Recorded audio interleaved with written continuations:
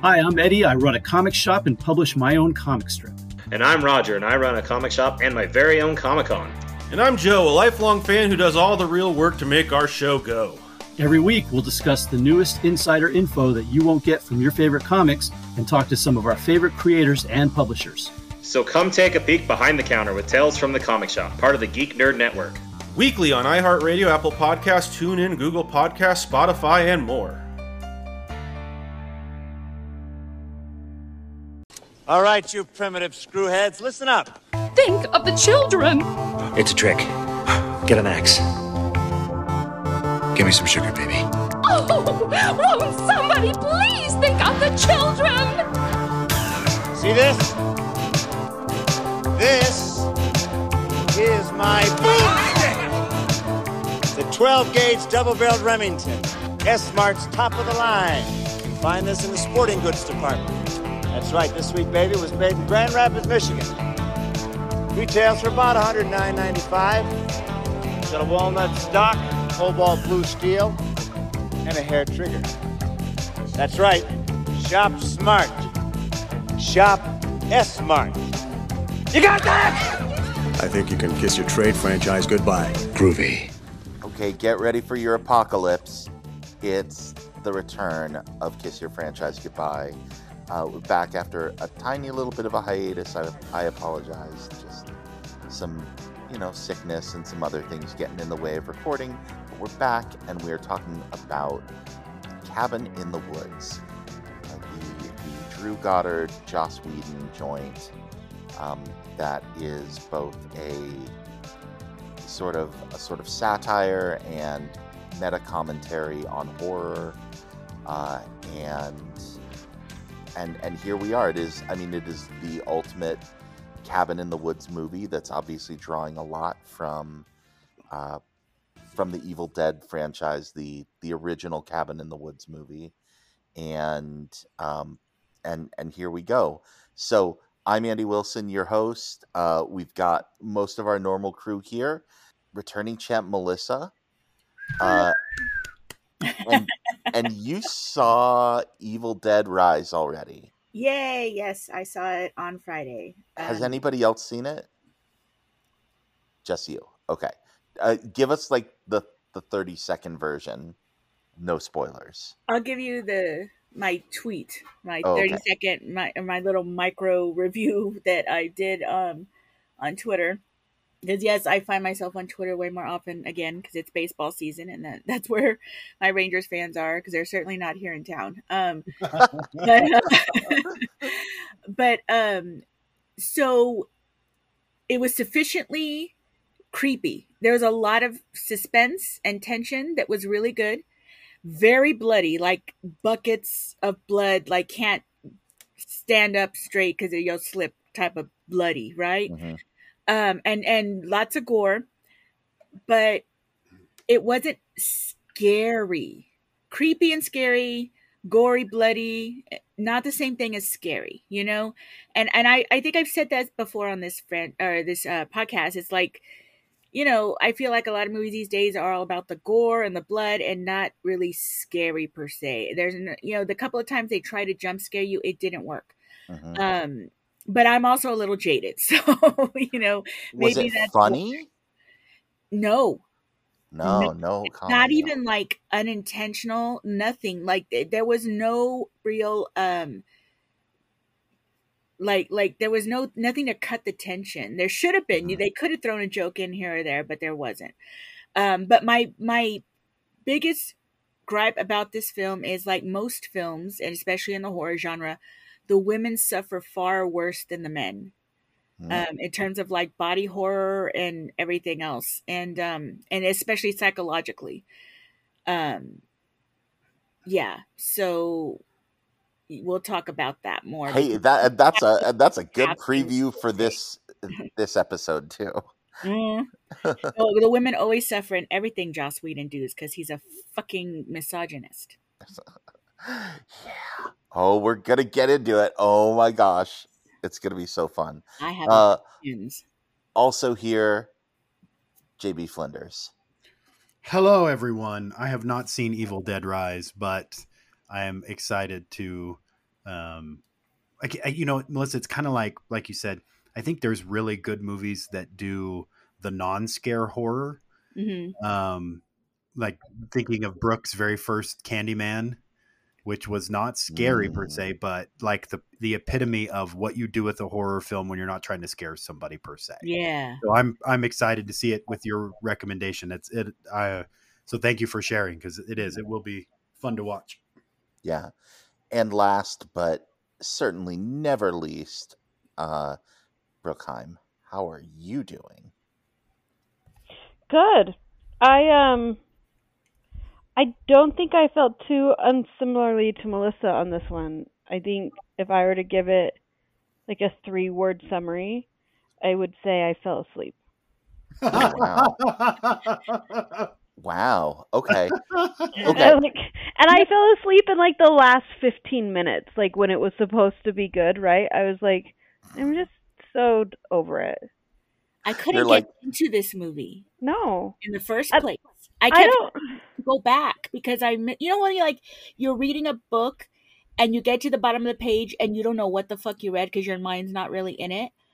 That's how I felt with this movie, like the entire time. Wow. Yeah, exactly. That's how I felt too. And I tried to go into it without considering who Joss Whedon was, right? Mm-hmm. Which we can only do to a point, right? But like I still went into it and I'm like, well, I kind of have early onset Alzheimer's, so I kind of forget a lot of details, but maybe I'll be okay. And even with that being the case, like and there were actors in this, like the guy from I can't remember details. No. West Wing? Grey's Anatomy. Jackson. Oh yeah. I was like, he's hot. I'm in love with him. Maybe I'll watch it for him, or maybe I'll watch it for the redhead. Like, and even then, like, it's still meh. Like the scares weren't scary, and the tension was too tensiony. Like there was nothing to like give any sort of like endearing relief or attachment, or like even the people in the lab were just a little mundane and predictable, and everyone was so stereotyped and plotted into their whole, like there was nothing clever about a movie that should have been really clever. And that's really interesting because so I watched this movie as metaphor, right? And Andy, I think if there's people who have written on it, and when I watched this movie, I saw the movie going audience as the old ones. Yes. And everybody else is playing the role that, to your point, Brooke, is really boring and stock because we demand that. Exactly. And so I totally get it. When I first watched this movie, I was like, what do they do? Like, I don't get it. Why are they doing this? And then when I watched it the second time, watching it as an archetype film, right? Like we, the old ones, want the same horror over and over again, right? Like the standard movie going audience protests when people do unique things, right? That's the only way, Andy, you and I kind of talked about this. That's the only way I found this movie entertaining, even with Joss involved, is I had to look at it as, okay, we're the old ones. They keep throwing stuff at a wall because that's what people want, right? There's 22 Halloween films that don't do anything different because that's what people want. So, I mean, yeah, there's tons of stuff that I would have done differently or I would have liked to have seen. But to your point, Brooke, I think that's the way I had to watch it to enjoy it, is to watch it as a metaphor. And even then, I still fast forwarded some parts, because there was some stuff that I was like, this was a little too much of a slog. But yeah, to your point, that's the only way I could watch it and go, this is entertaining, is to put myself in the position of, okay, this movie wants me to be this old world demon, right? That's going to rise up if I don't like it and throw dots at the screen or whatever. So, Andy, I don't know if that's something you had envisioned, but that was mine. Yeah, that's how, I mean, I immediately clocked this movie, and I have my review that I wrote when I saw this. Oh, how funny! Fantastic Fest in 2012 or Wow. whatever that was, but and I wrote about that, specifically that this is a meta commentary about why we as the audience watch horror, and we demand very specific sacrifices, and I now admit fully, what was missing from my critical lens at that time was noting just how misogynistic that is in its portrayal of the archetypes, that it's literally the Madonna and the whore, and they even invoke that. They fucking invoke it and lampshade it, right? But they say, like, yeah, this is what we're doing, and trying to be like, oh, they were kind of feminist. It's like, no, you're fucking not. You're actually like, we need to make the promiscuous woman die first, and we need to make the pure one suffer, and everything else is just baked in. The men just have to die, but it's the promiscuous woman has to die first, and the and the pure one has to die at the end, or has to suffer. It's a weird, icky meta commentary, isn't it? Right? Because nobody really is. Nobody ends up leaving this movie winning, because the people who have to put themselves in that position feel gross that we're the old ones and want this craven nonsense. But then at the same time, this movie maker is getting away with lampshading it, like you said. So, yeah. Do you know what this movie made me want? I hope it's something like a Kong cone that we can all have. Yeah, I wish. This movie, like, all it made me want to do was hurry up and get to Scream and talk with Melissa about Scream. Nice. Oh yeah. Yeah. No. Yeah. That's what I kept thinking. I'm like, I am really glad we're watching this, because it is a weird bridge in between those two, and Scream is the ultimate meta commentary on slasher movies. And so yeah, I really can't wait. And Scary Movie is the ultimate parody of great with the Wayans brother who dies with a dick shoved into his ear. I haven't seen Scary Movie. Oh my gosh, we have to watch that during the Scream, because it we really should. It's really worth it. Yep. I've really wanted to. I don't know. I'm just so. I liked what you said about, because I think we feel the same way about horror. I don't watch movies to watch people get slashed up. Yeah. There's nothing entertaining or scary or I don't get anything out of that. And on the contrary, the Scream movies are one of my most favorite franchises of all time. And I think there's so much to be said about them for our generation, while they still have some of their problems and things with them. But as I watched this one, I was like, it just... This movie wanted to be as clever as Scream. Right. But I think it failed. Like it was trying to outdo it. Like, yeah. Oh, we're going to do it better. Look, now we're watching her through a window. And I don't know. The whole thing, I just was like, I'm bored of you. Yeah, it's like you said. I mean, you all kind of talked about it. Scream is this movie without ego. Like, this movie just has way, like you said, Melissa, this movie has way too much ego. And you mentioned this is the Ivy League Scream. Yeah, this is the Harvard, I'm smarter than all of you, wink, wink, nudge, nudge. Whereas Scream is like, no, listen, we're gonna do something that no one's ever done, and if you like it, great. If you don't, oh well, right? Yeah. You'll still buy the mask for Halloween. So that is all three Scream of you. Is our generation's Citizen Kane. No, no, it's what we have. It's what we have given to the arts. It is our contribution to horror, and I feel so passionately about that. It is our original movies. generation's Candyman. Yeah. Yeah. I think it's really brilliant and it says a lot, but and it's about our generation. But this movie was like, it's just pretentious. It's just You hit it right on the head, JB. It is ego. It's Joss Whedon's ego. Yeah. Because I know that it's supposed to be commentary and meta or whatever, but I understand that the ancient ones that have all this bloodlust we're supposed to be them, right? Society. That's who he's saying, But it's really Joss Whedon. Right. And I don't think he understands that. Yep. It's him. He's the ancient ones. He's perpetuating this. He's supposed to be commentary on it. But I felt like this whole thing was just perpetuating, not commentary. Do you understand? Like he missed the mark in a big way. Yeah, totally. I'm the problem. It's me.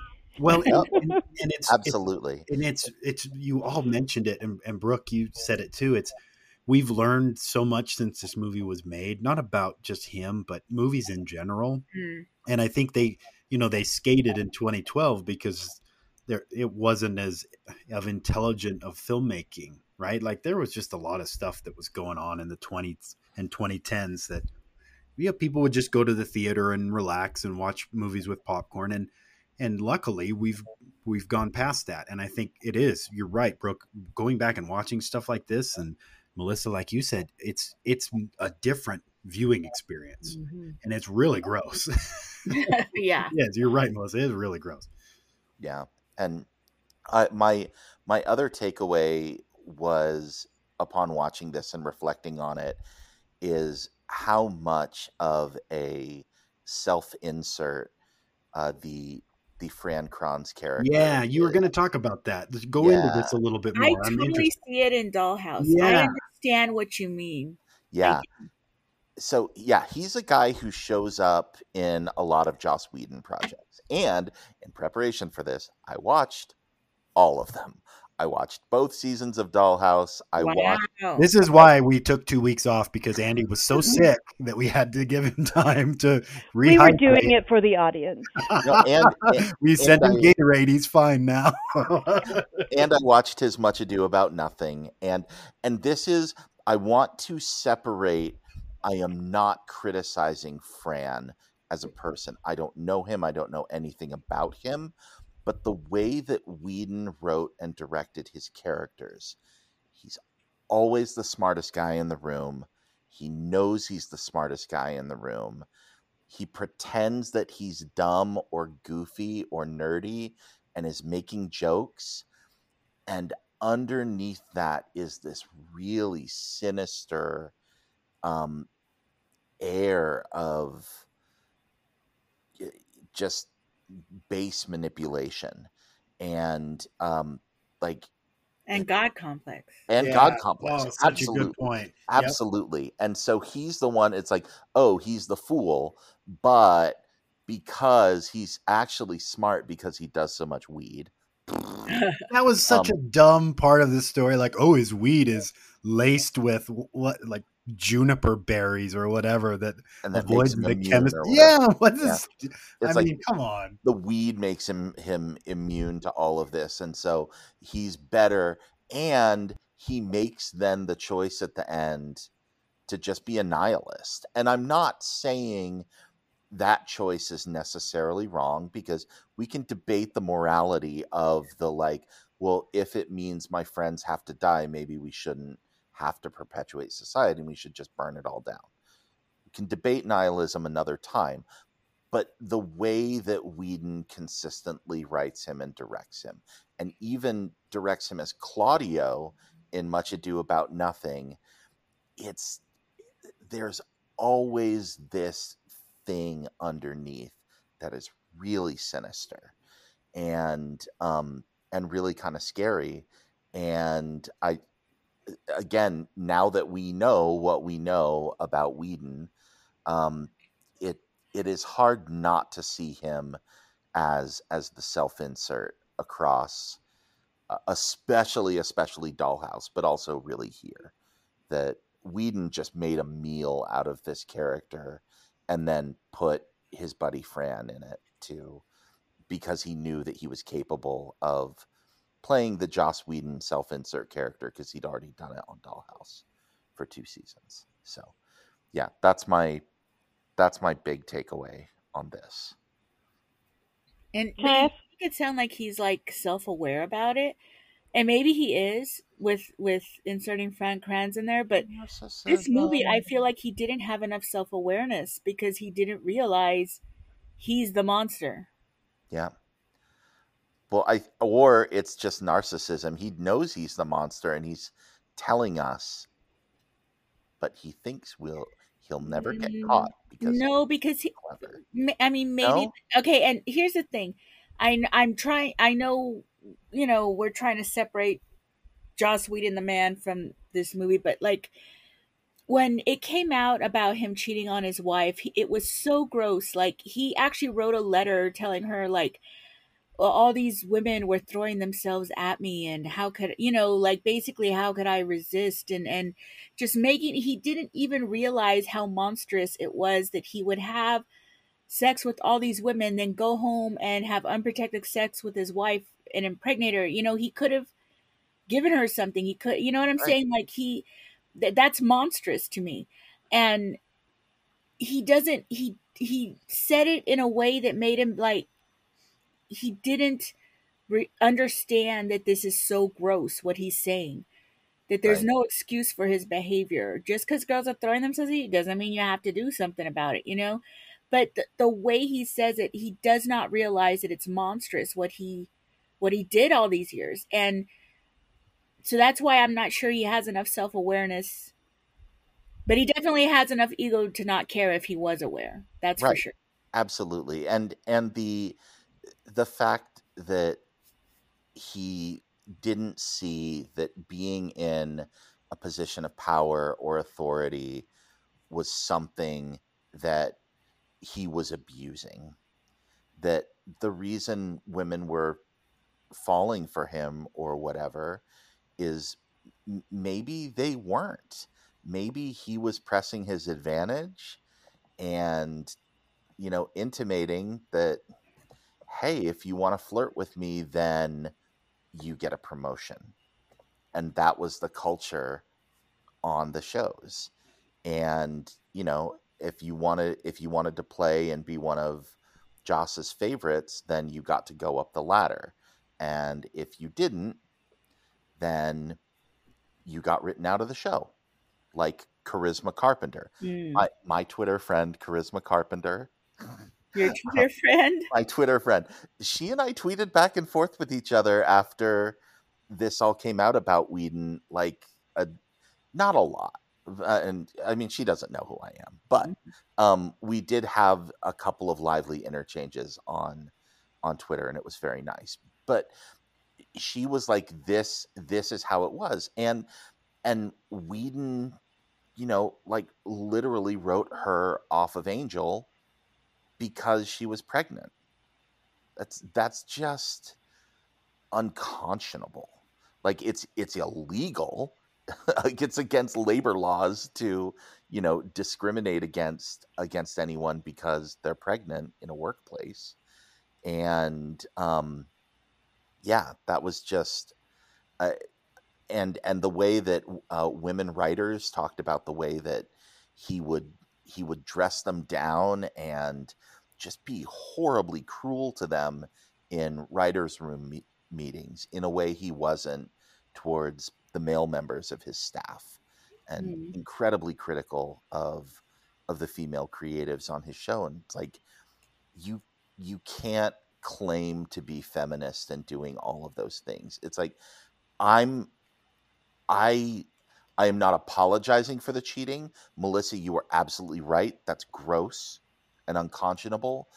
But for me, the abuse of power and the like toxic workplace stuff is just as dead of a giveaway that he's not actually doing this right. Mm-hmm. So, yeah.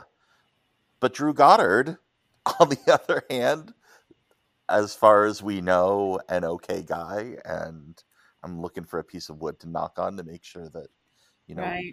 we don't get new revelations as this podcast comes out. Mhm. But I don't I look at the way Goddard has treated his female characters in other projects he's had complete creative control over. Cloverfield, season 1 of Daredevil. The fact that he chose to make Karen such an integral portion of that season. The fact that he chose to make now I can't remember her name, but the night nurse character. And she became the major connective tissue between all of those Netflix series.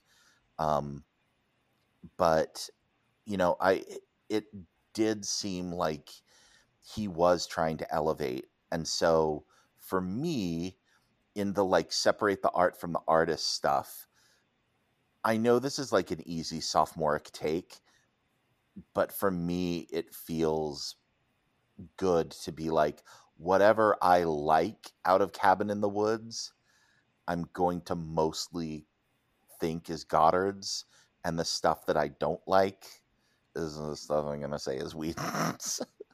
And that's an easy out for me, but I don't know. That's definitely how That tells you how old I am. When I heard Night Nurse, I thought of Barbara Stanwyck. Oh. So, I thought of Night Court. So. Oh, nice. I mean, it's hard to separate, and I think you're both right. And we talked about this earlier on because I have the same problem with Avengers. Still one of my favorite MCU movies, but how do you separate the art from the artist? And I think this movie, it's pretty easy to do that because you look at it and you go, all this pretentious stuff is very obviously his little wheeling and dealing, right? And it's a lot harder to cover up what's going on in the background when the ego is so prevalent, like you said, Melissa. So, yep. Yeah. But I can't help but like some of the things in this movie, which I've said, and there is some stuff in here to celebrate. However, this movie had a long and tumultuous development process. They filmed this. Okay, so the movie came out in April of 2012. Guess when it was filmed? 1931, right after The Night Nurse with Barbara Stanwyck. No. You got it. I'm going to guess 2007. Close. Your price is right, actual retail price without going over. Thank you, Drew Carey. I feel worse about myself. 2009. The only other thing Hemsworth had really done in America so far at that point had been the Star Trek cameo at the beginning of J.J. Abrams' Star Trek. And he was like, they had no idea who this guy was or what he'd be. So this is like baby Hemsworth before he's broken out at all. And probably one of the reasons why they're able to eventually get it out is because it's like, oh, okay, he's making it big in the Marvel movies, and 2012 is the year the Avengers comes out, and Whedon's involved in that. So, there's this story, and they think they can get it done. Why did this sit on a shelf for 3 years? MGM and Universal. Well, that is accurate. That's the Price is Right answer. Way better on that one. That is actually part of it, Melissa. Really? They kept showing it to test audiences, and test audiences like shrugged and were like, I don't like this. What is this? And so it took some doing to like actually get them to put it out. The problem. If I ever go on Supermarket Sweep, I'm taking Melissa with me. That show since I was a kid, the old school one. I like the reboot with what's her name? With from Saturday SNL. Night Live. She's Yeah. Saturday Night Live. What's her name? Is she so good in it? She's so enthusiastic. Like you could tell she loves hosting that game. Like, yeah. All I can think of are Olympics tweets. Leslie Jones. Leslie Jones. Yes. And you know what's? If you were a fan of Game of Thrones, go onto YouTube. She used to do this thing called Game of Jones. Oh my Where gosh! she would sit and watch an episode with Seth Meyers on his show, and holy crap, it's funny. She's so good. I love her. She is a national treasure as far as I'm concerned. We would kick some major ass on Supermarket Sweep. We would. I think we'd win it all, man. We would. Absolutely. I want to fucking do that. They made a board game about it. I'm totally buying one for everyone. All right. Really? Amazing. Supermarket Sweep game. Race Against Time. Yeah, it's on. How did I not know about I don't that? know. I'll send you the Amazon link and it'll crack you up because Yes, please do. Okay, hang on. And by Amazon, I mean whoever sponsors us next. Buy it on the link from Mucinex. Thank you, Mucinex. Yeah. Okay. Okay. But Sorry. Well, similar to No, it comes with actual mini carts though. Like you have a little paper cart and you fill it up with lists of items that you think are the most expensive. Anyway, this is going to be my new favorite board game ever because I'm going to run over people with my little tiny cart. That sounds awesome. Okay, so similar to someone going crazy at Supermarket Sweep, MGM found themselves in a little bit of a financial crisis. Remember 2008, the financial crisis that happened. Although they hadn't invested in real estate or whatever, but they had over leveraged themselves and owed a lot of money to a bunch of private equity companies. Always the villains in these stories. So much so that the interest payments they were due on their debt was greater than the revenue they were bringing in from making their movies. So every single time they put out a movie, it had to be a hit or else they were going to go under. And they were having so many problems, they just could never release it because even though the filming's done, they would have to come up with another 50-60 million for marketing and all of that, and they just didn't have it. And also the problem was studio executives were like, we don't have confidence in this. We don't think that this is going to be a huge hit. To be fair, it ended up not being a huge hit. It made their money back, but it was not a huge hit. Spoiler alert for the box office. But, so audiences were right to sort of shrug at this, and studio executives were right to kind of hold on to it. They got a big break when Harry Knowles of Ain't It Cool News, himself a major sex pest and sex predator, would come out. Yeah, with a name like Harry Knowles. Mm-hmm. That's you're walking into the door on that. The answer is in the question. Harry Knowles, king of Ain't It Cool News, and foundational part of the Austin geek scene. Put Alamo Drafthouse on the map, and every year for his birthday, he would take one of the theaters at the Alamo Drafthouse on South Lamar here in Austin, and they would have a 24-hour butt numb-a-thon where it was his birthday party, and he would. I'm sorry, a what? A butt numb-a-thon where your Harry Knowles goes numb. Yep. There's a whole thing about this. It was Brooke, you like this was a huge fucking deal, actually. Like, Butt-Numb-a-thon was like this crazy thing. Like, celebrities were showing up, directors were showing up, people were premiering stuff that wouldn't come out for like 6 months. And because Ain't It Cool had such a big following, and then all the other entertainment websites would write based on, stuff that Ain't It Cool was putting out.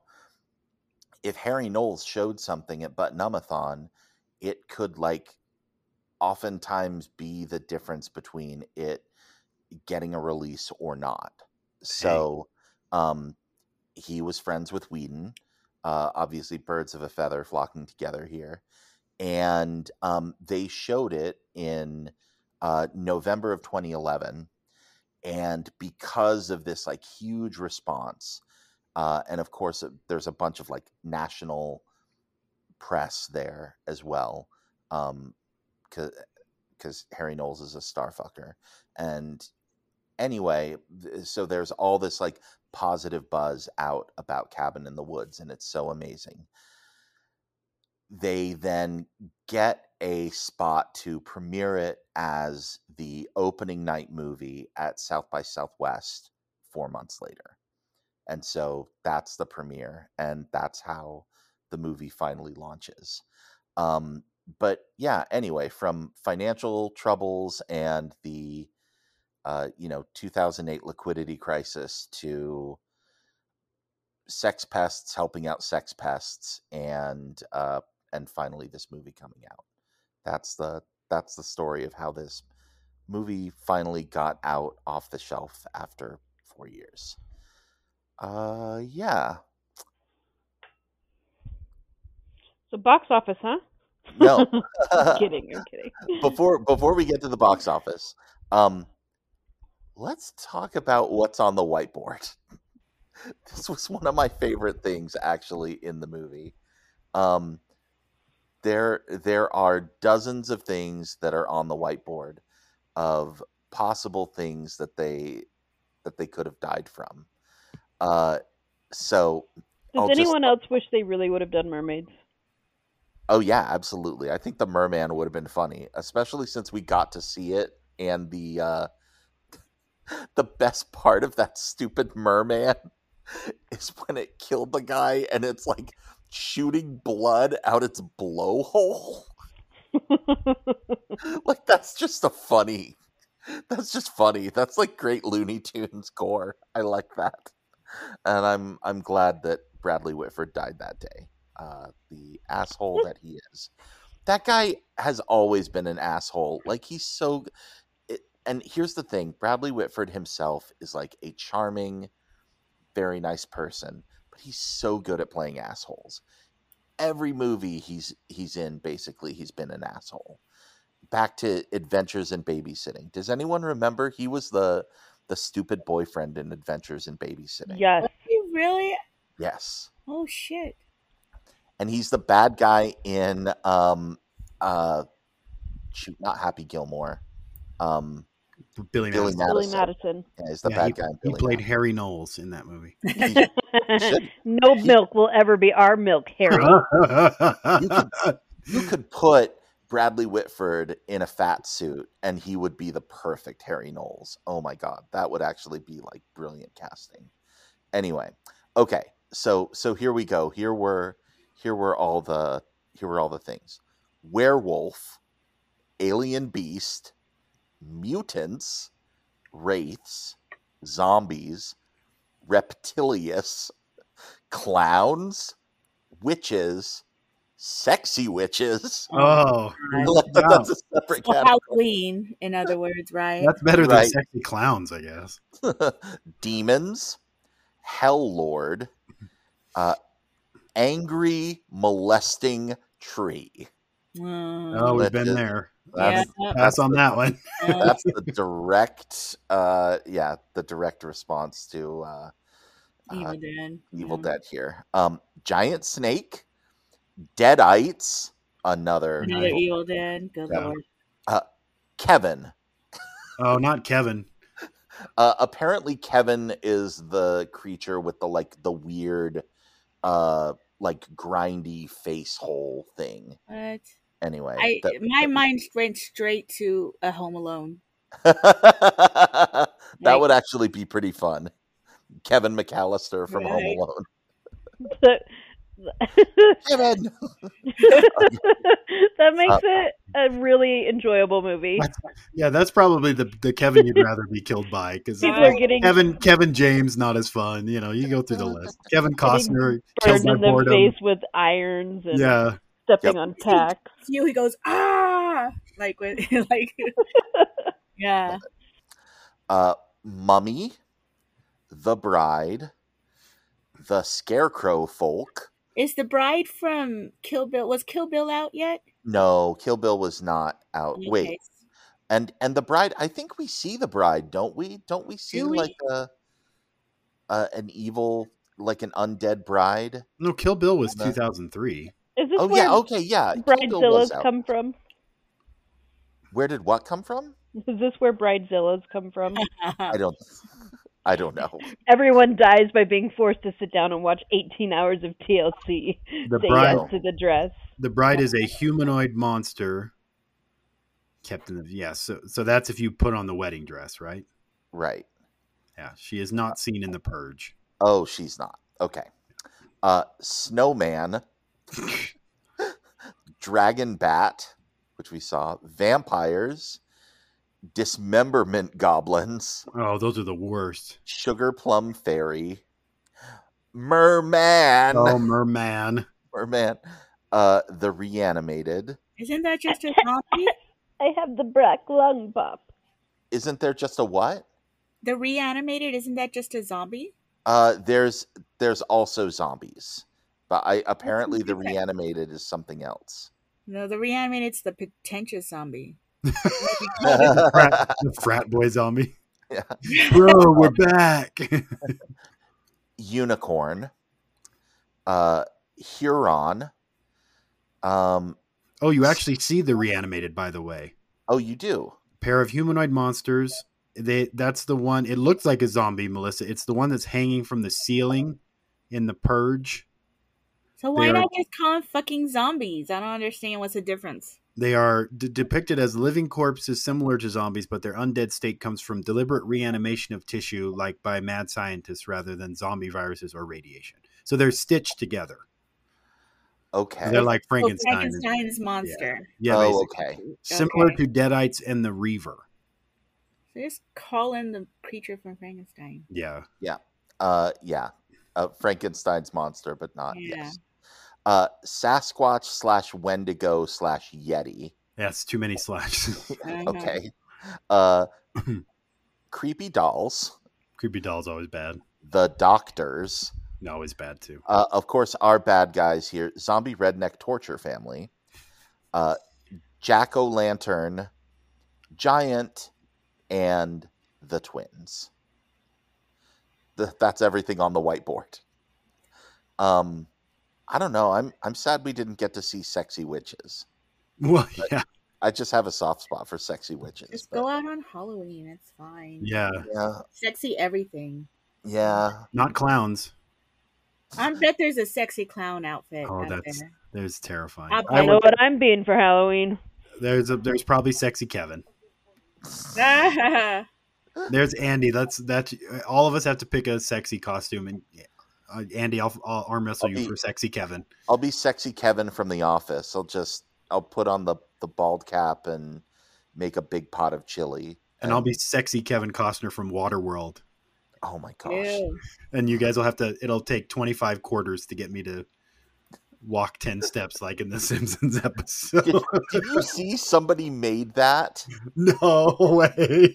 So there's a Simpsons episode where Milhouse plays an arcade game of Waterworld where, it takes like $5 to play for 3 minutes. Someone actually made a Waterworld game, and like every 5 steps you have to do the animation for like putting in money.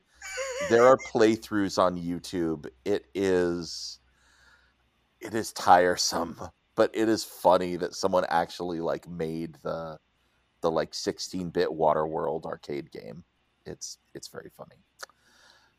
Okay, JB, you wanted to ask a question about archetypes. Oh, yeah, because we were talking about this at the beginning, and I know it's trite considering what we've talked about, but was there any archetype any of you gravitated towards of the 5 that were in this movie?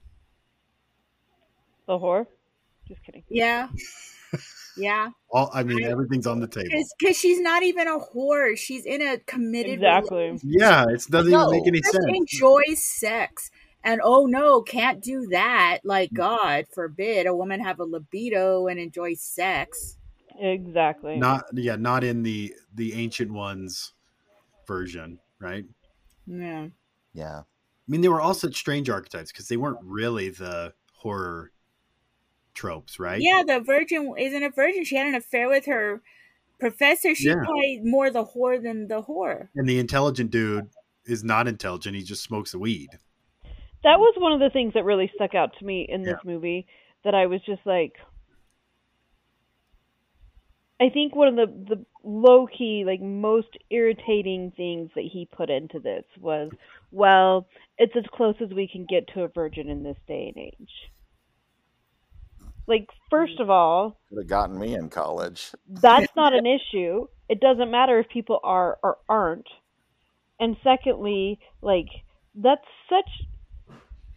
some pretty smarmy, slimy shade that you're throwing at all females. Like, you can just fuck right off with that garbage, that it should have any value whatsoever, and that you're laying it out that way. Well, really, all women are just whores this day and age. Like,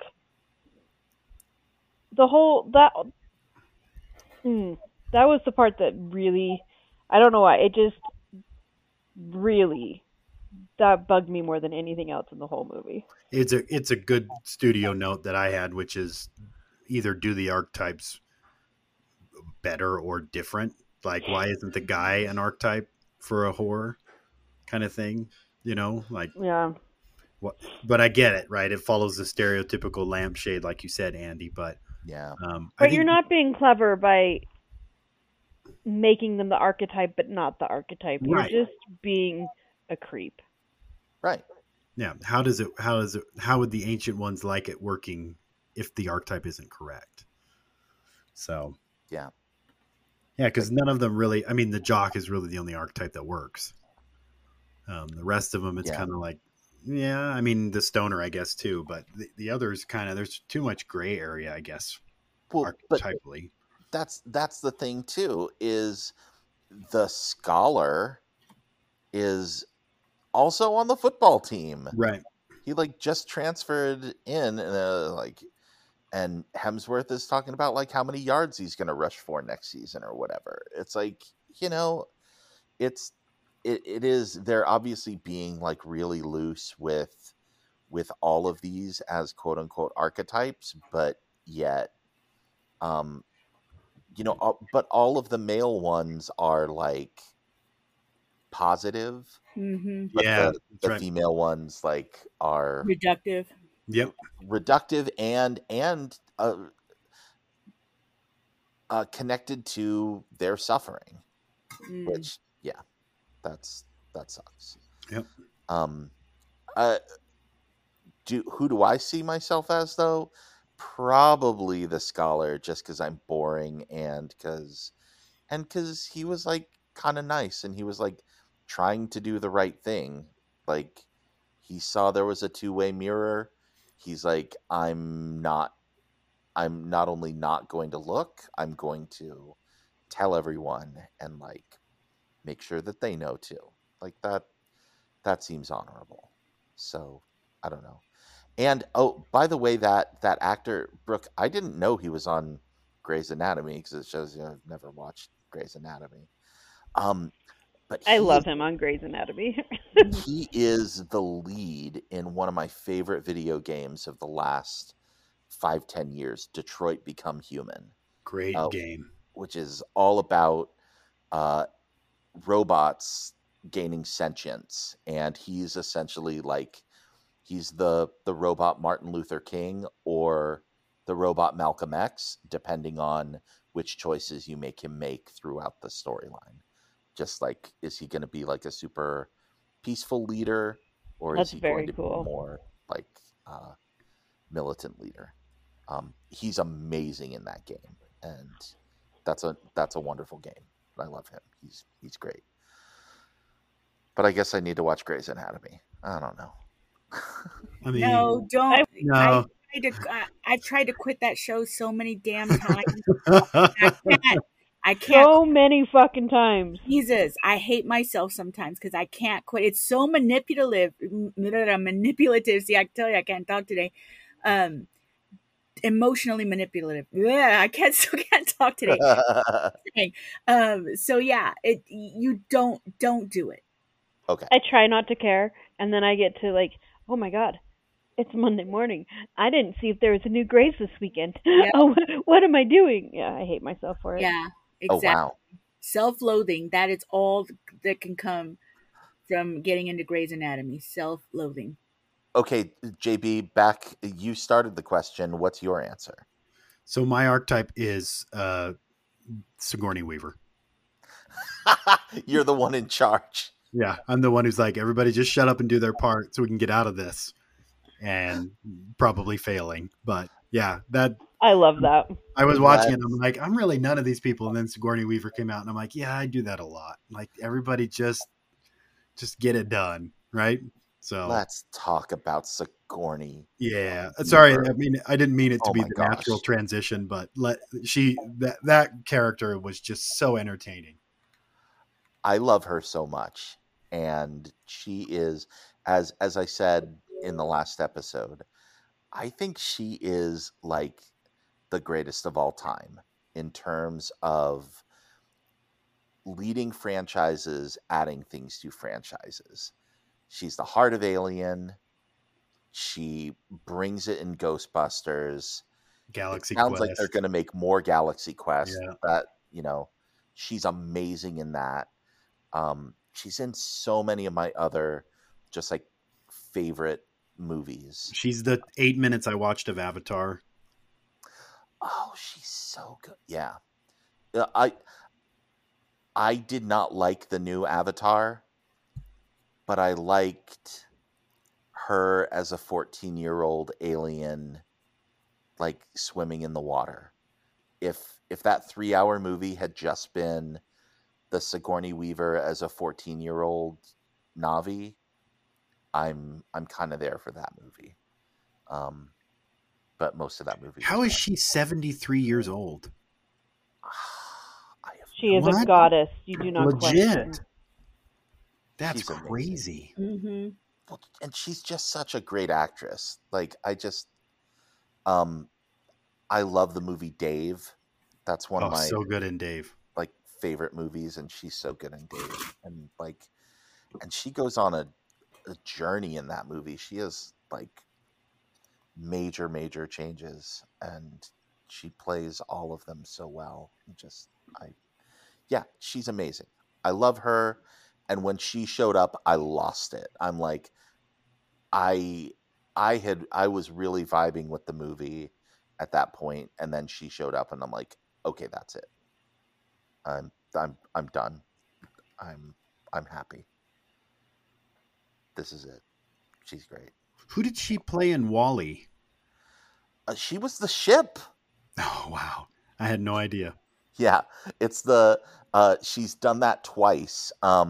She was the voice of the ship in WALL-E, and she's also the voice of the ship in one episode of Futurama. Oh, funny. Which is also very funny, where she falls in love with Bender the robot, and then he like tries to ghost her. And it's like, it's all about having a bad workplace relationship, but like, what if the bad workplace relationship was between the robot and the ship? Nice. Anyway, she's really great in that. She's really great in everything. I can't think of a bad Sigourney Weaver performance. Like, she's in stuff I don't like, but she's almost always great. She's even good in The Village. I legit love The Village. And I think maybe it's because I love her. Could be. because she's so good in The Village. Oh, she's so good in The Village. Can I just say, I think Sigourney Weaver is the perfect example of why Josh Whedon is so despicable. Because as we were talking about him, I was listening, and I like to challenge my ideas and say, okay, well, I mean, when you were talking about him writing himself in and these different things, I'm like, is that just human tendency?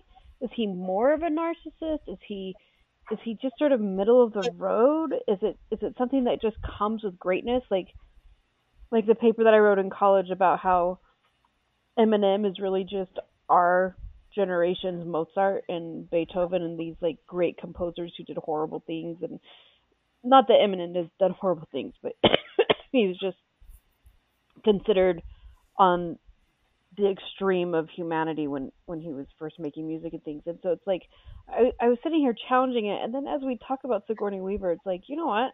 No, he's just lazy. He's just lazy and weak-minded. And you have people who are truly great at everything they do, like Sigourney Weaver, where you don't have the same ego and narcissism coming into what they are creating and the art and the way that they are doing it. And it doesn't have to be about them or the abuse of other people and these different things. And obviously Josh Whedon takes it to horrible, disgusting extremes with the way that he has treated people and his wife and all of the things that we've already talked about. But it's like, no, he is actually really despicable. And it is not an excuse of greatness. It's not a byproduct of greatness. It's not like all the things that we talked about with James Bond of, is he a good person or a bad person, or does he have to be a bad person to do the job, or et cetera, et cetera. Josh Whedon is just lazy and totally indulgent without any regard to others. Amen, Brooke. And did you know he's a Nepo baby? His father was also a writer or some other way involved in Hollywood, and that's how Joss like made it into the industry at a very young age, and so was like head writer on Roseanne when he was like in his mid-20s, like making the Buffy the Vampire Slayer movie when he was like 25, 26. Like, you know. You mean the TV show? Yeah. You said movie. Yeah. Well, no, he made the movie in like 1993 and then made the TV show like 5 years later. So, yeah. But he got that break. And by the way, the show or the movie failed, and Joss Whedon got to fail up into making the TV show, which lucky thing that show was good. And most of the other Whedon shows have been good, but there's a lot there. But he wouldn't have gotten there without nepotism and patriarchy, which is or a penis. Ironic. Yes. Yeah. Absolutely. Like fucking men failing up. So that's the lesson, kid. I just have to tell you guys, my daughter is sitting next to me, and all she heard of that was penis and men failing up, and she just looked at me and started laughing. Without the rest of the conversation, her mom seems a little weird. I know what podcast you're on. No. Talking about penis and failing up. Obviously, it's Kiss Your Franchise Goodbye. Hi, Prue. Anyway, she says hi back. JB, you had some thoughts about the other old gods they were trying to placate elsewhere. Oh yeah, because the other thing I was wondering is it even? We talk a lot about he thinks he's so smart, but is he really smart to use? Like, what did you say, Andy? The Swedish movie was a troll getting blown up by the military. And of course, the Japan movie is, 7 schoolgirls fighting an evil spirit. Like, I guess those are even archetypes of film, right? but are those even too cute to what everybody thinks? Like, are those even done well? Because I kind of went, oh, of course, that's what a lazy person would do. To your point, Melissa, that's what a lazy person would think Japanese horror cinema is, right? Just like 7 girls in a school trapped with an evil spirit. Like, oh, we get it. So I didn't know what anybody else's take was on it, but I kind of felt the same way, Andy. Like that was pretty lazy too, on purpose or not.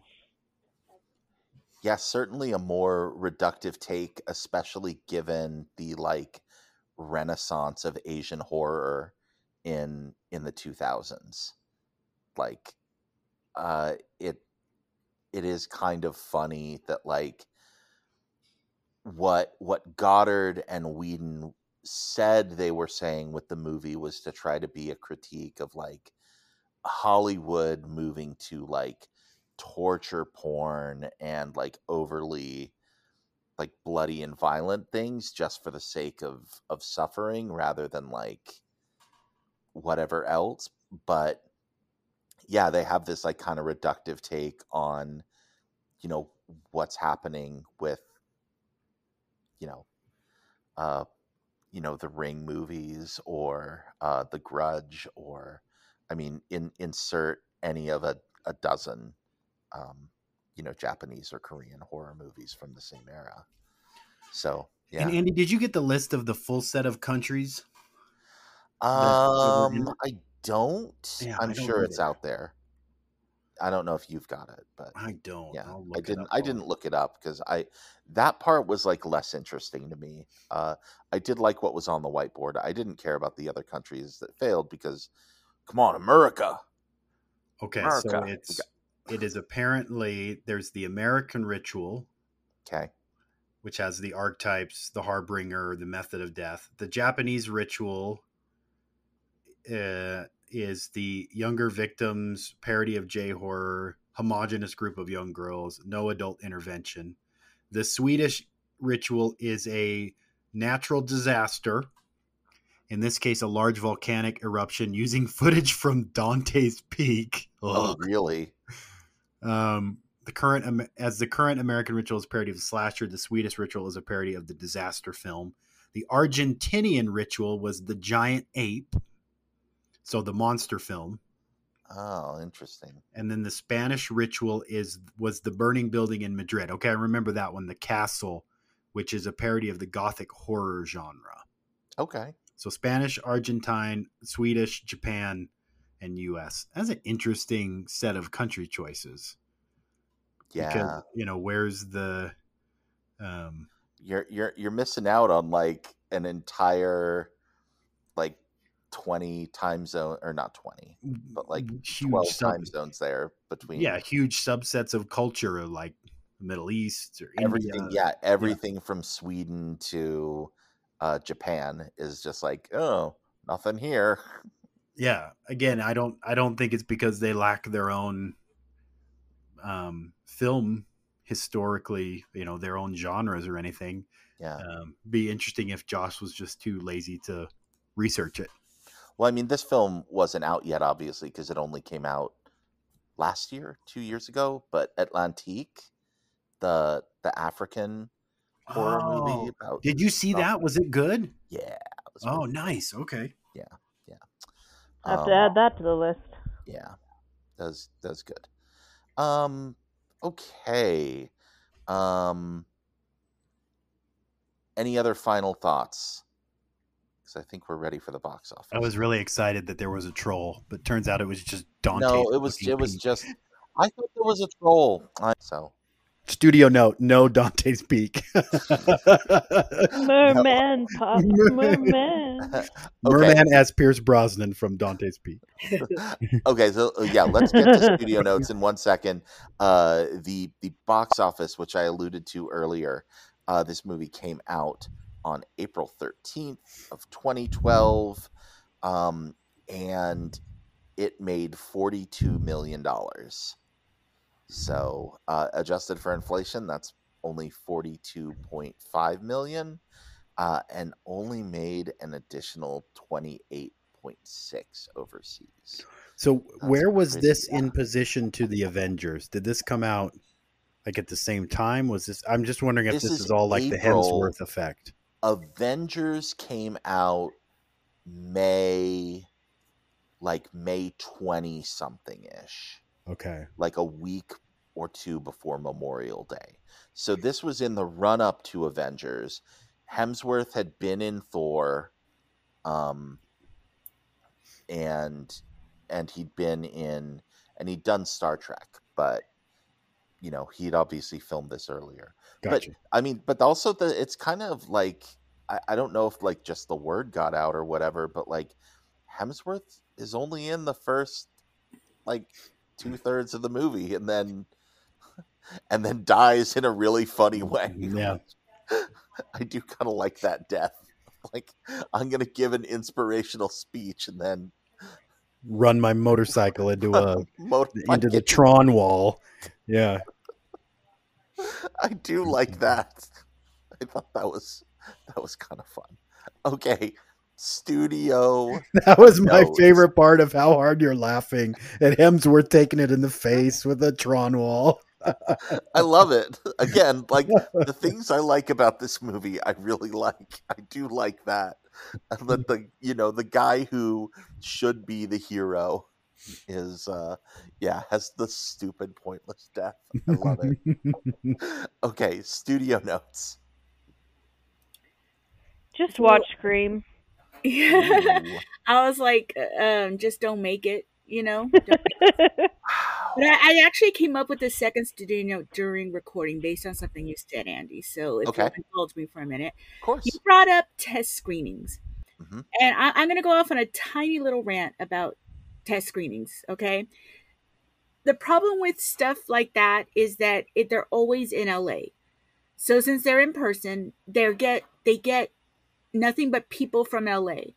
And people from LA is not the rest of the country. They are not representative of the rest of the country in any way, really. And the people who go to these things, I've actually seen them, screenings that were recorded, like the meeting they have after to talk about it. Mm-hmm. And so many of them think they're directors or producers or some shit. And they're like, oh, well, I would have done it this way, or I would have done that. And so they're tearing apart a movie that I think most of America would probably like, but they're just being nitpicky little fucks. And I think they need to diversify these screenings. And I know they're trying to, because I've been in a few that were online where I had to watch a movie and tell them. And when we watched the movie together, and then they got us together on Zoom, and, it was fairly diverse. In fact, the one I was in was almost all Latinos. So thank God they're actually asking our opinion on shit, Nice. Yeah. So, it's wonderful to see such diversity in the Latinos. There were Afro Latinos, there were, white passing ones like me. There was all, everything in between, every color of the rainbow. But they don't do enough of those. A lot of the screenings are still in person and still centered around LA. It's kind of like how for so long, and even still to an extent today, you see a lot of psychological studies about, any kind of psychology or medicine that's supposed to help with psychological problems. Those studies are done at universities by and large. And so they get people from the area.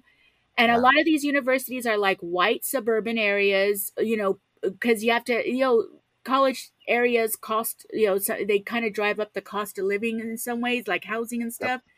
So you get a very white, upper middle class type of person and that's who they have in these studies. And it's not representative of the diversity of people who will need that help. Yep. That's that will come out of that study, who might need that medication. Yeah. And so it in the same vein, though, and far less importantly, movie screenings, they're sometimes you'll get the pretentious LA crowd tearing a movie apart, and it might work. There's other people in this country besides those white pretentious people. Mm-hmm. And so it just I hate screenings in that sense. I hope they have more of them, like the ones I've been to online through Zoom. I've been invited to quite a few, but because I always work during the day now that I'm not a freelancer, I can't join in on them. because they're always during the day, which I'm like, hello, people work, what the fuck. But so yeah, they're weekdays, like, whatever. But Yeah.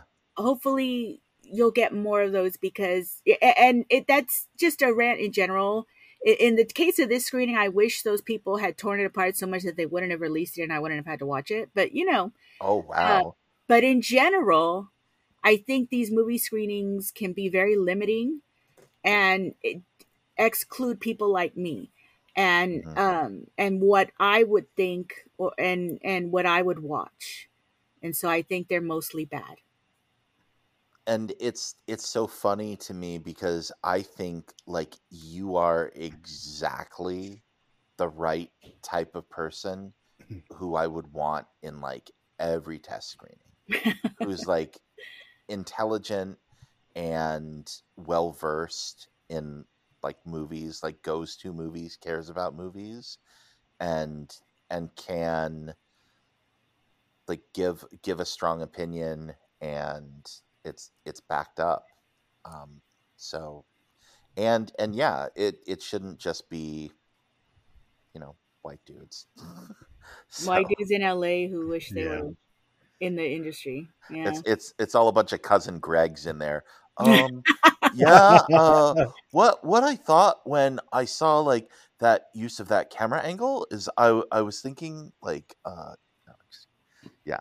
Anyway, Succession. I'm cousin Greg. He's the ultimate like white dude self-insert. Anyway.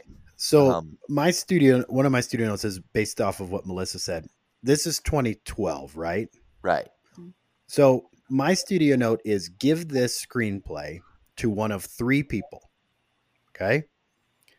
Joel Cohen, Wes Anderson, or Bong Joon-ho. And let them do this movie. I think that's really interesting. I mean, even give it to Fincher. Oh, Fincher's version of this would be, and wow. Because I think to Melissa's point, the problem with the screening is, Whedon's going to get the Whedonites to fill the theater, and I wonder if a more challenging director takes this subject material, does something less smarmy Harvard, right? Mm-hmm. And then the test audiences are like, that was messed up. I don't know if I could ever watch it. And we go, yes, put that in the theater, right? So, I mean, yeah, that's because Melissa's point's right on. I mean, the test screenings for a Whedon film probably aren't going to do anything other than verify what Whedon is expecting, right? Mm-hmm. But maybe if you give this to, I would lean towards, Bong or maybe even Fincher over Wes Anderson or the Coen brothers, but I can see where those two would turn it into a uniquely character-driven horror film, right? Yeah. With a much better soundtrack. Well, especially if it's Fincher, because I mean Fincher's right in that slot right now where he did Zodiac, he did this Social is Seven. Network. Seven's right about Seven's earlier. Seven's way earlier, but yeah, Social Networks. I mean, he just won or got nominated for all those Oscars for Social Network in 2011, right? I think so. That was 2011. So yeah.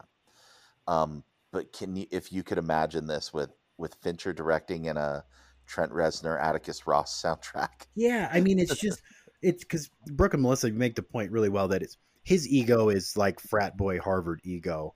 And I mean, the Finchers and the Wes Andersons of the world, sure, they're ego driven, but I feel like it's a different ego, right? Like it's ego in the auspice of the art, not the man boy directing the film.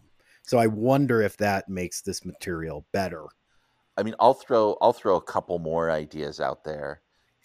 Guillermo del Toro. Okay. Robert Rodriguez. Okay. But also Patty Jenkins. In 2012? Yeah, because Monster's already come out. Oh, is that early? Okay, yeah, I can see that. Hasn't it? And I don't know. I mean, if this script could sit on a shelf for 10 years, Sure. Now I would think I would love to see what like Nia DaCosta would do with this. Sure. I mean, I didn't love everything about the new Candyman, but I think she did a good job in terms of the visual direction of that Agreed. movie. And I'm really excited to see what she's going to do with the Marvels.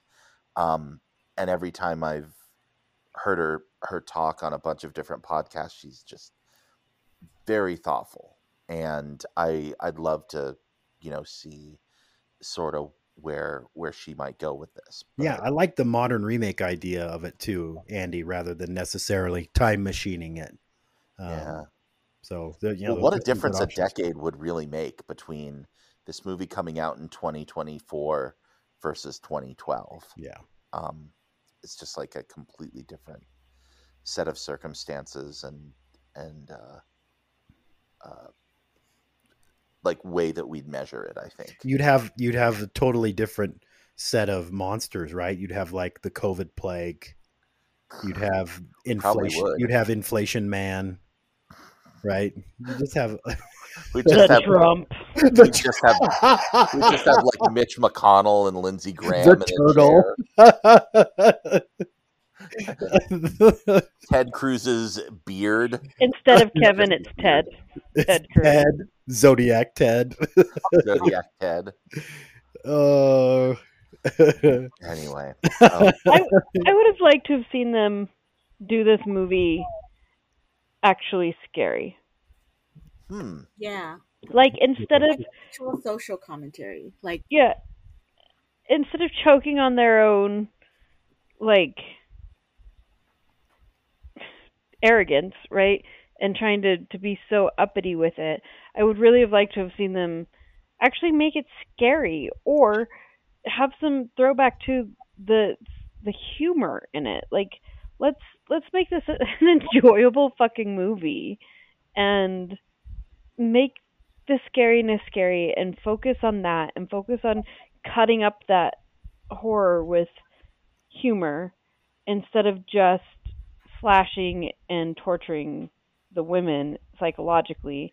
Let's just make this movie have its impact. Like, I just think you could have had so much more social impact by playing into, instead of just creating tropes and stereotypes, but if you want to do social commentary, do it right. Like, we've seen it with Scream, we've seen it with Candyman, we've seen it done in ways that can be done and make a scary movie all of the things, and you actually go on the emotional ride instead of just feeling like someone is trying to emotionally manipulate you with their brains the whole time and just hating them. So, like, that would have been my pulling some more from the original, like the first Evil Dead, not with the over the top like claymation stuff, but just make it funny and make it actually scary. If you're going to do jump scares, make them effective. If you're going to do like have scary characters, make them actually scary. And I think the whole control room, like the control board room, could have been done in a way that wasn't so pandering and schmarmy as well. Having just watched The Manxman, can I throw in a silent film version? The Manxman. Like, Go how check out funny the would Patreon. funny would it have been to try and pick up what was going on in this movie with it being a silent film? Like, I might have enjoyed that a lot more. Studio note: The Manxman is one of the creatures that can kill you. That's right. And the second best Hitchcock silent film. Yeah. No, that would be fun. All right. Any other studio notes? Better test screenings. Take that. Better test screenings. Okay. Best death or kill. I mean, other than Tron Wall, because I think you have that one covered, right? The end credits when it kills the movie. No, seriously, that giant hand. Yeah. Yep. Yeah. I didn't want Sigourney Weaver to die. No. That's the worst death. I like her. I'll still go with the merman. because Bradley Whitford got what he wanted, and then the blood spouting out of the blowhole. It's just so good. There was a lot of random kills in the last 15 minutes. I'd probably have to watch it again to get all of those. Right. But definitely not any of the first ones. The first ones are all terrible. Yeah. Oh, and so mean and just. The only one that really scared me was when they killed Jackson. I know that's not his real name, but I can't remember anything about this movie. It's better if you use this phrase than But when they killed Jackson in the van, I was like, that one got me a little bit. So I appreciated that it was actually a scary moment, even though it was still just like garbage. But yeah. Okay. Do we have any favorite one-liners or quotes from this? Nope. Oh, there was one. I can't remember. Shoot. I forgot to. I had them 2 weeks ago, and I lost the document that I wrote them in. I lost my notes too, because we've waited so long, and I'm trying to push this movie out of my memory, so that doesn't help. What's the line? I forgot so much about this movie. I had to turn it back on while we were recording. Ew, you poor thing. I only turned it on for like 5 minutes, and then it came back, and I was like, "Oh, that's enough." Oh, that's bad. But that just shows how dedicated Brooke is. What's the line about? What's the Latin line? I'm drawing the line in the sand. I'm drawing a line in the fucking sand here. Do not read the Latin. Yeah, I thought that was pretty funny. Yeah. Or there was what's the other one? Good work, zombie arm. Yeah, that's pretty good. But I like the don't read the Latin. I think the one joke that really worked for me is when the creepy old man has called in and he's like going on his thing, is like, cleanse the world of their ignorance and sin, bathe them in the crimson of. Am I on speakerphone? Yeah, that was really dumb. I like that. Like all of a sudden you hate speakerphone. Absolutely not. No, I wouldn't do that. Yes, I am. I can hear the echo. Like, I forgot about the stupid speakerphone. Yeah, it's great. Anyway, I thought that's actually kind of a funny joke, which is also how Joss Whedon made a lot of his early career, is by being a punch-up artist on, including on Toy Story, which is why he has a credit on Toy Story. He wrote extra jokes for that movie. There's a great bit that Patton Oswalt does about punch-up script writing, and in animated movies especially. Very funny. All right. Best side character? Sigourney Weaver. Yeah. Agreed. Yep.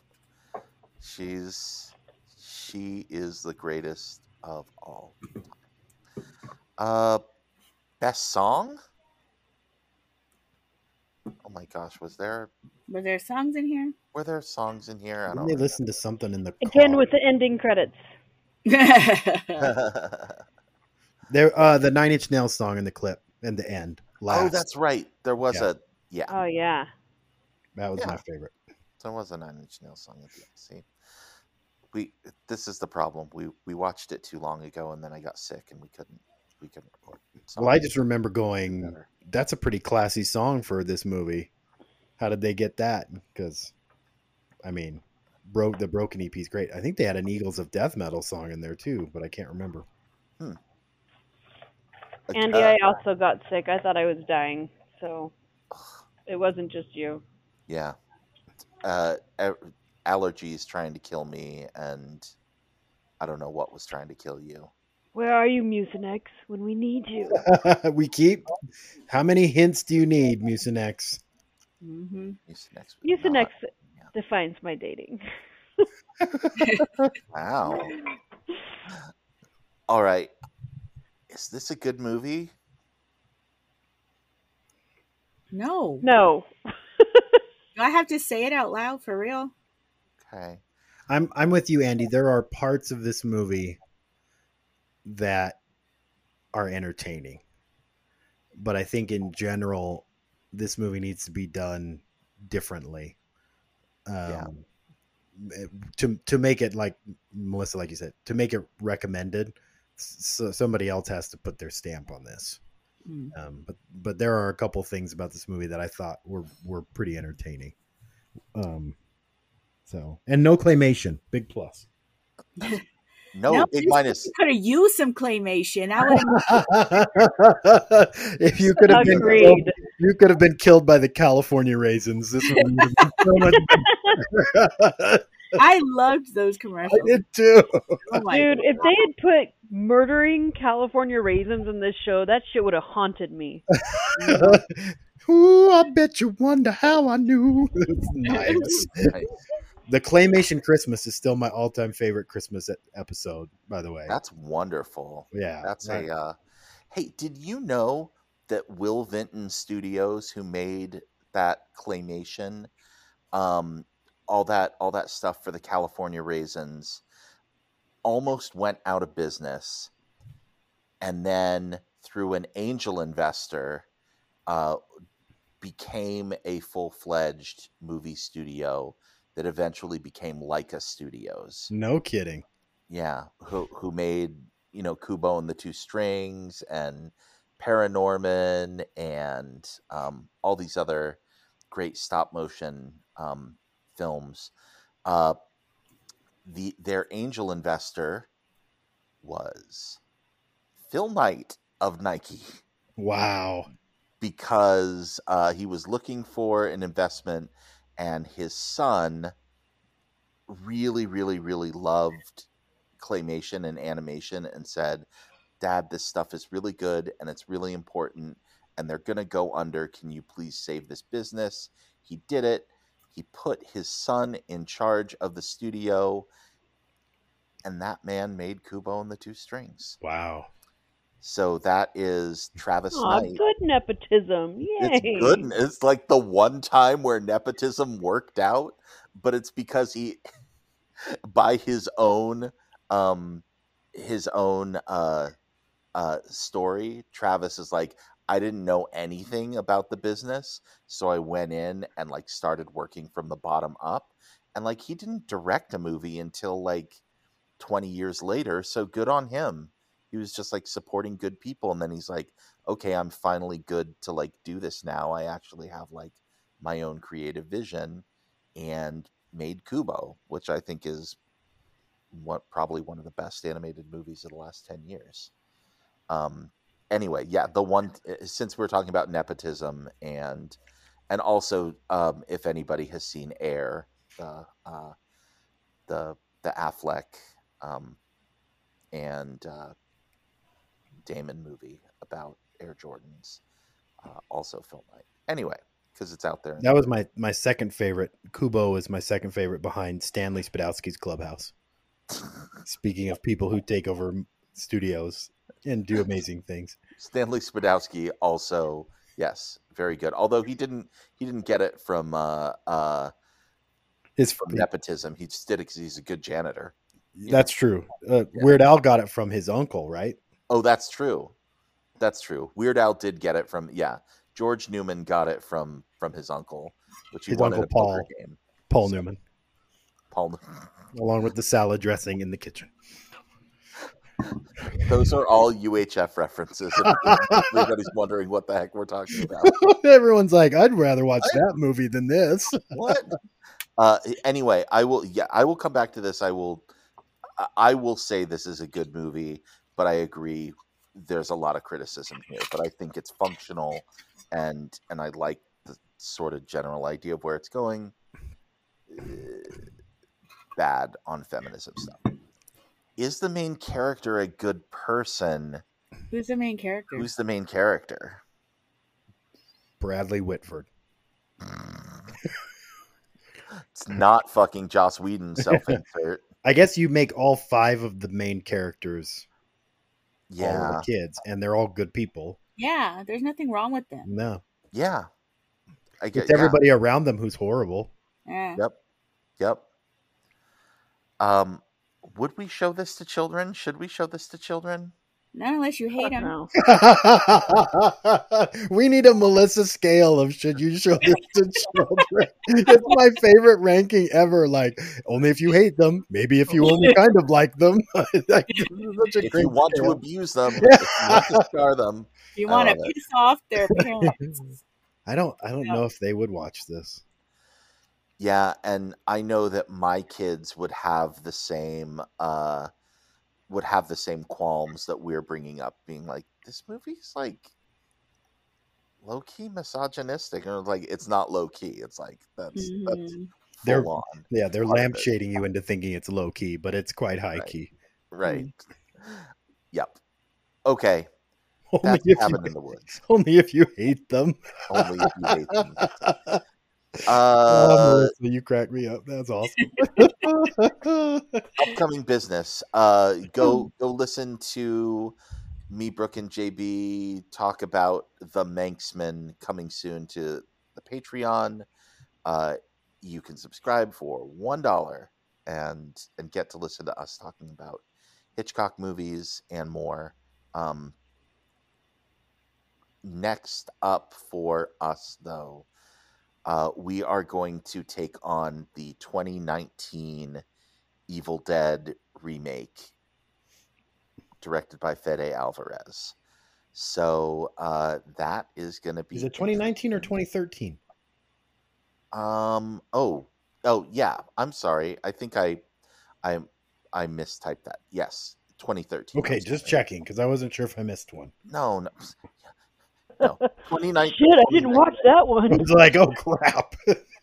I thought that was Ash versus Evil Dead in 2019. Shows you what I know. It was. Okay. I had You're fine. I was just doing for my clarity to make sure. Nope. I had just written it down wrong because I'm dumb. So yeah.